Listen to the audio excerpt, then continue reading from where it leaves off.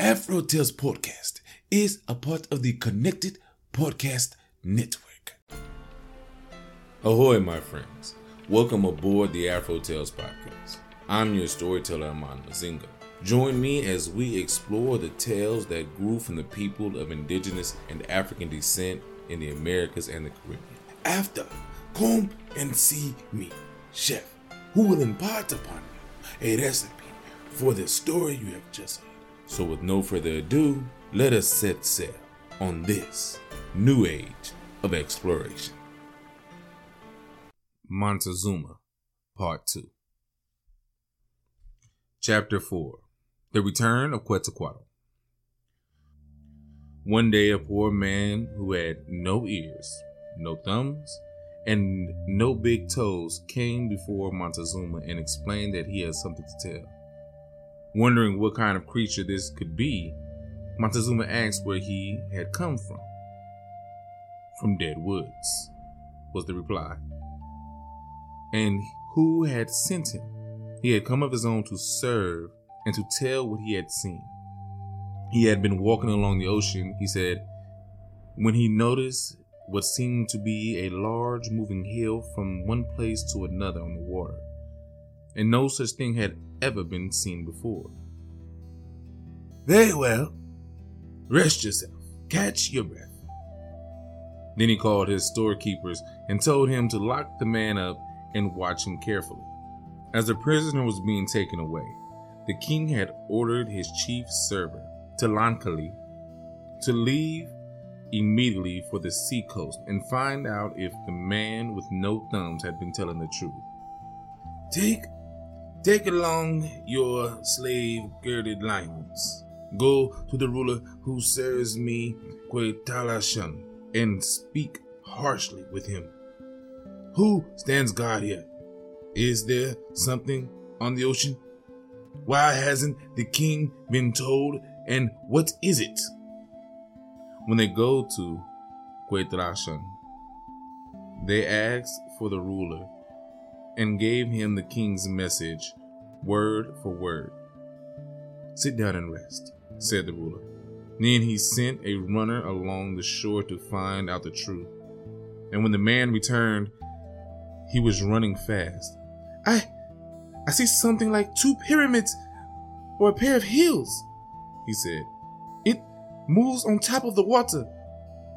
The chief servant and girded loins went to look for themselves. They saw the thing moving not far from the beach. And there were 7 or 8 men who came out of a little boat, fishing with fish hooks. To get a better view, they climbed a whitewood tree, a very bushy one, and watched until the fishermen returned to the twin pyramids with their catch. Then the chief servant said, "Girded lions, let's go." And they climbed out of the tree, went back to pay their respects to the ruler, and returned to Mexico. When they reached the city, they went directly to the place to tell Montezuma what had been seen. "Lord King, it is true. An unknown kind of people has come to the edge of the ocean, and we saw them fishing from a boat with poles, some with nets. When they had made their catch, they went back to the 2 pyramids that float on the water and were carried up into them. There may have been 15 in all, dressed in different colors: blue, brown, green, dirty, gray, and red. They had headdresses like cooking pots that must be for protection against the sun. Their skin is very light, lighter than ours. Most have long beards, and their hair hangs only to their ears." At this news, Montezuma bowed his head and, without saying a word, put his hand on his mouth and sat motionless for a long time, as though he were dead or dumb, powerless to speak. At last he said, "Who can I trust if not you? A lord in his palace. You bring me the truth every day." Then he told the storekeeper to go get the man with no thumbs and set him free. But when they went to the locker and opened the door, the man wasn't there. he had disappeared. The storekeeper was amazed and ran to tell Montezuma, who was also amazed. But after a moment's thought said, "No, I am not surprised, because almost all those people from the coast are wizards." And then he said, "Now I will give you an order you must keep secret on pain of death. If you reveal it to anyone, I will have to bury you beneath my chair, and all your wives and children will be put to death, and everything you have will be taken away, and all your houses torn down, and their foundations dug up until the water spurts from the ground. Secretly, then I want you to bring me the 2 best gold casters, the 2 best jade carvers, and the 2 best feather workers." And without delay, the storekeeper sent and found them. "Lord, they are here," he called. "Show them in," answered the king. And when he saw them, he said, "My fathers, you have been brought for a particular purpose. Reveal it to any man, and you will suffer the death and all penalties, houses uprooted, loss of possessions, and deaths of your wives, children, and relatives. Now, each of you must make 2 works. There must be a gold neck chain, each link 4 fingers wide, with pendants and medals, and gold wristbands, ear jewels, fans. One with a gold half moon in the center, and the other with a polished gold sun that can be seen from far away. You must do this quickly as possible." In only a few days and nights, the work was finished. And in the morning, when Montezuma was awake, they sent for his dwarves to tell him to come to the Hall of the Birds to see what had been made. "My lord, examine it," they said when they saw him coming, and when he examined it, he found it good. He called for his storekeeper and said, "Take these grandfathers of mine and give them each a load of coarse mantles of 4, 8 and 10 forearms mixed, also fine mantles, blouses, and skirts for my grandmothers, and corn, chilies, squash, seeds, cotton, and beans." And with these things the workers went home contented. Montezuma then showed the jewels and the featherwork to his chief server and said, "Here, the gifts are finished. You must take them to the one who has arrived, the one we have been expecting. I am convinced it is the spirit Quetzalcoatl. When he went away, he promised to come back and rule in Tula and in the world. The old people of Tula are certain of this. And before he left, he buried his treasure in mountain ravines and in canyons. And these are the gold and precious stones we find today. Since it's known that he would return from this place in the sky beyond the ocean, a place called the House of Dawn, where he went to meet with another spirit, and since it is certain that all kinds of jewels in the world were once part of his treasure, it can only be that he now returns to enjoy what is his. Even this throne is his, and I'm only borrowing it. Return immediately to Quetzalcoatl and have the ruler make up all kinds of dishes, tamales, rolled tamales, tortillas, with and without beans. All kinds of grilled birds, quail, grilled deer, rabbit, chili powder, stewed greens, and every kind of fruit. If you see he eats these things, you will know he is Quetzalcoatl. If he does not eat them, you will know it is not he. If he likes only human flesh, and if he eats you, all will be well, because I myself will protect and maintain your houses, your women, and your children forever. Have no fear of it. Take girded loins with you. And if you see by the signs that their Lord is Quetzalcoatl, adorn him with the jewels and give him the 2 large fans. humbly beg him to let me die, and when I am dead, he may come enjoy his mat and throne, which I have been guarding for him." The next morning, the chief servant girded loins set out with the gifts. The moment they reached Keitlashin, they told the ruler to prepare the food, using the finest ollas and baskets, and at midnight they carried it all to the edge of the ocean, so that by daybreak they were there, waving their arms and signaling across the water. The small boat was lowered. 4 men came rowing to shore to greet them, and to ask who they were and where they were from. But the Mexicans answered them only in signs, saying they wished to be taken to their lord to give him things they had brought. Then they loaded the food in sacks with gifts and rowed back across.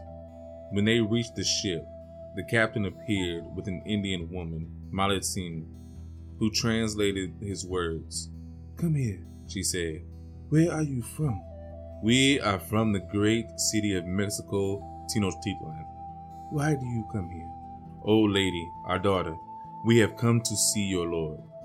Then Malitzin drew to an inner room and spoke to the captain. When she reappeared, she asked, "Who is your king?" "Lady, his name is Montezuma." "Why did he send you? What did he say?" "He wants to know where this lord intends to go." "This lord is your guide, and he says he will go see King Montezuma."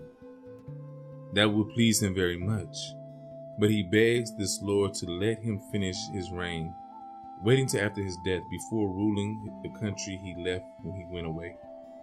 Then the Mexicans opened their sacks and presented the jeweled gifts and the 2 giant fans.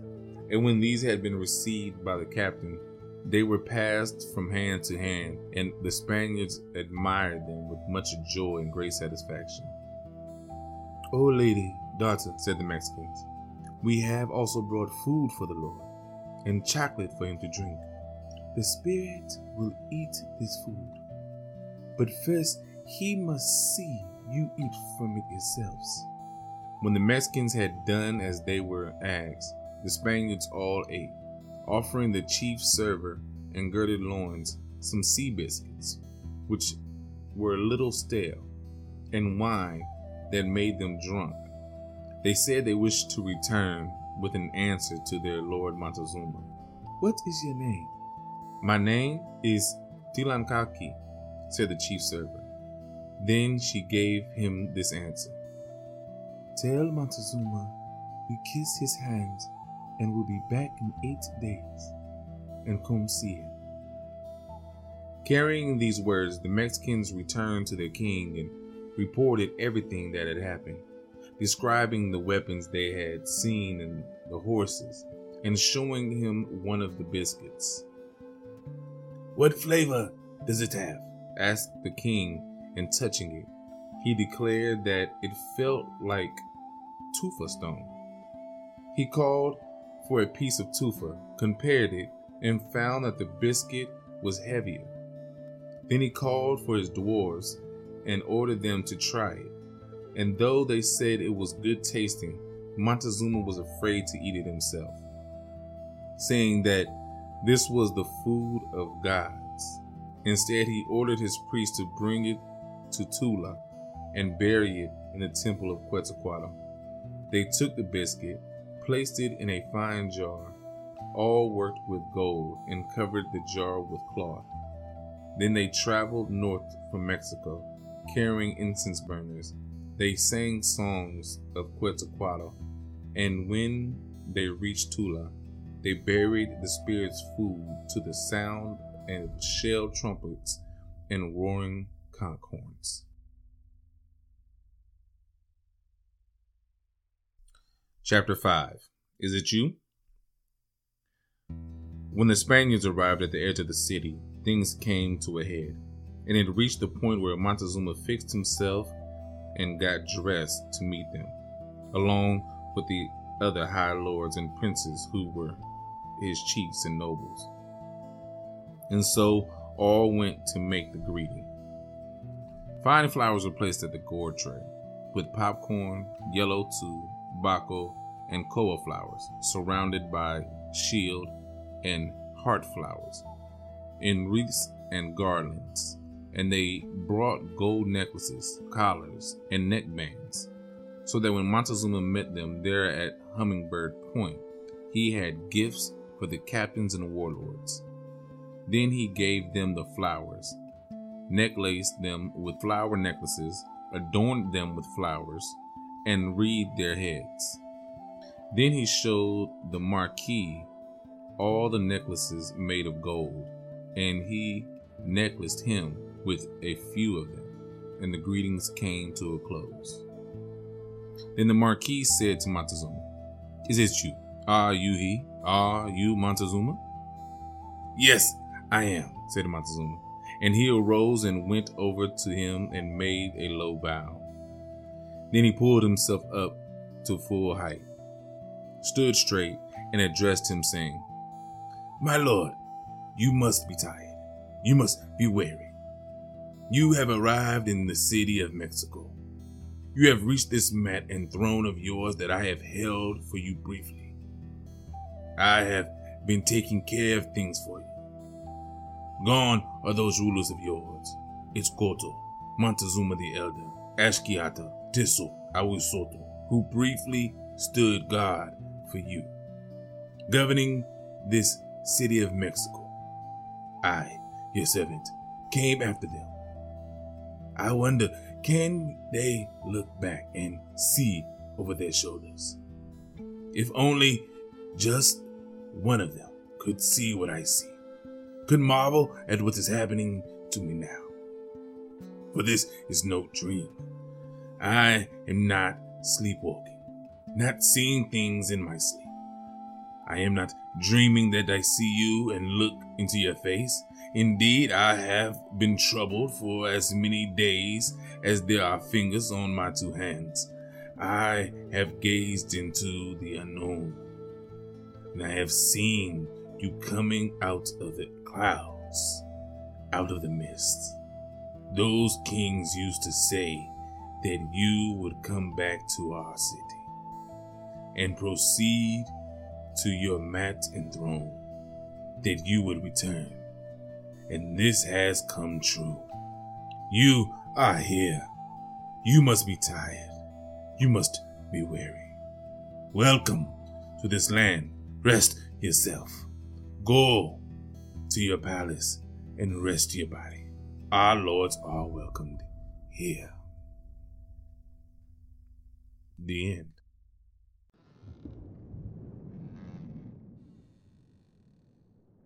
Well, yeah, we kind of knew that was coming, right? Again, from the book of the Latin American Folktales by Jean Bierst. Part 2, we kind of knew what was coming. But the way he prepared to hand over his kingdom, excuse me, can we, the people, talk about this first? Who are these people coming?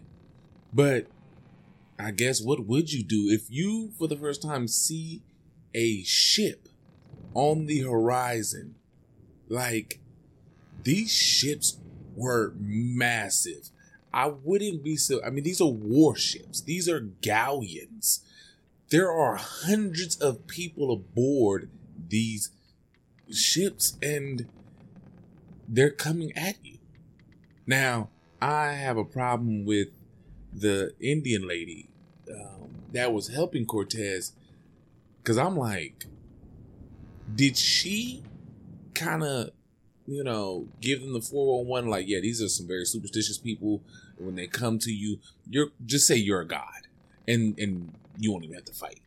Because I feel like that's what happened there, right? Like, she basically, set it up like, yeah, oh yeah, he's a god. Of course he's a god. Like, he's not a regular human like the rest of you. You just bow down to him, and we'll make this easy. Like, was her people captured? Like, how did she even get on the ship? That was a big thing for me. I didn't I couldn't find it. And I will say though, reading this story, and I'm hurt the way it ended in this book. I wanted to go further, but I guess that's the point, right? You and I will now go further and do more research to see why or what occurred afterwards, if you don't already know. If this isn't your history, you don't know what happens in detail after this occurrence. We know the grand fallout. The Aztec Empire comes to an end. Spain takes over Central America, and later on, Mexico finally fights back against Spain to gain its freedom hundreds of years later. But what happened in those first few months and years? I don't know. If you know, let me know.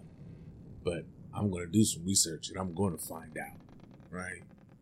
I hope it was a great story, and I hope it gave you a little bit more insight on what was going on for the Aztecs in Montezuma in those final days of their empire.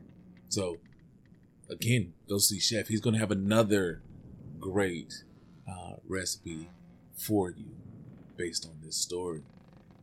And as always, have a blessed day.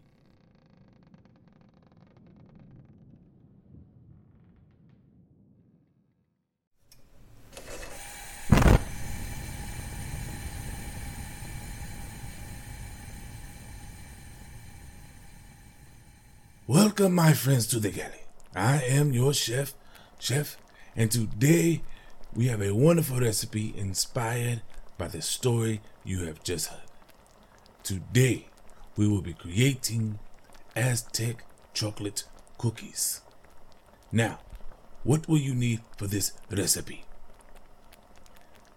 1.5 cups of all-purpose flour, 1 teaspoon of ground ginger, 1 teaspoon ground cinnamon, 1/8 teaspoon of ground chipotle chili, 1 tablespoon of cocoa powder, 1/2 cup of butter, and 1/2 cup of brown sugar, 1/4 cup of honey, 1 teaspoon baking soda, 1 teaspoon vanilla extract, preferably Mexicano, 7 ounces of semi-sweet chocolate chips, and 1/4 cup of sugar. Now, how do we put this recipe together? Easy.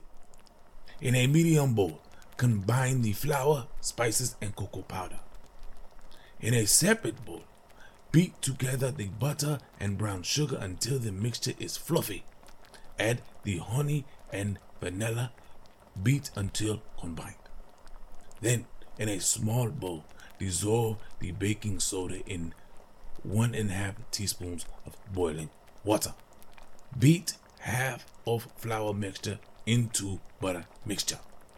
Beat in baking soda mixture, then remaining half of flour mixture.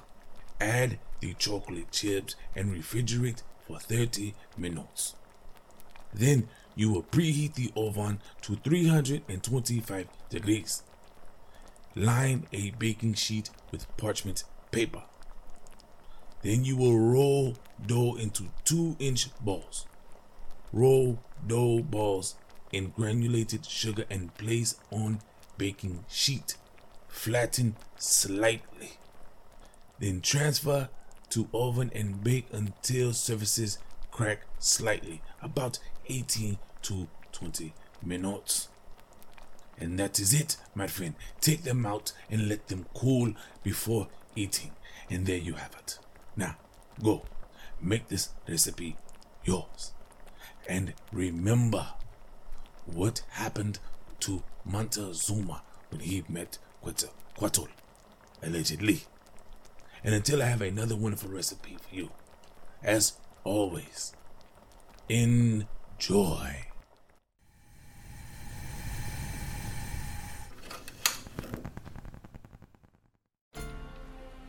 Thank you for joining us on this voyage. Thanks to Art by Chalet for the logo, episode, and t-shirt designs. You may also get a t-shirt and other items on tpublic.com. You can contact me on all socials at Afro Tales Cast. That's Afro TALES Cast. And email me at afrotalespodcast@yahoo.com. You may also become a benefactor by simply sharing with any and everyone, giving a thumbs up, or rating in your podcast app of choice.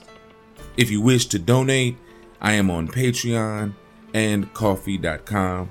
That's KO-FI.com. So, until we meet again, may your winds be fair and your seas follow.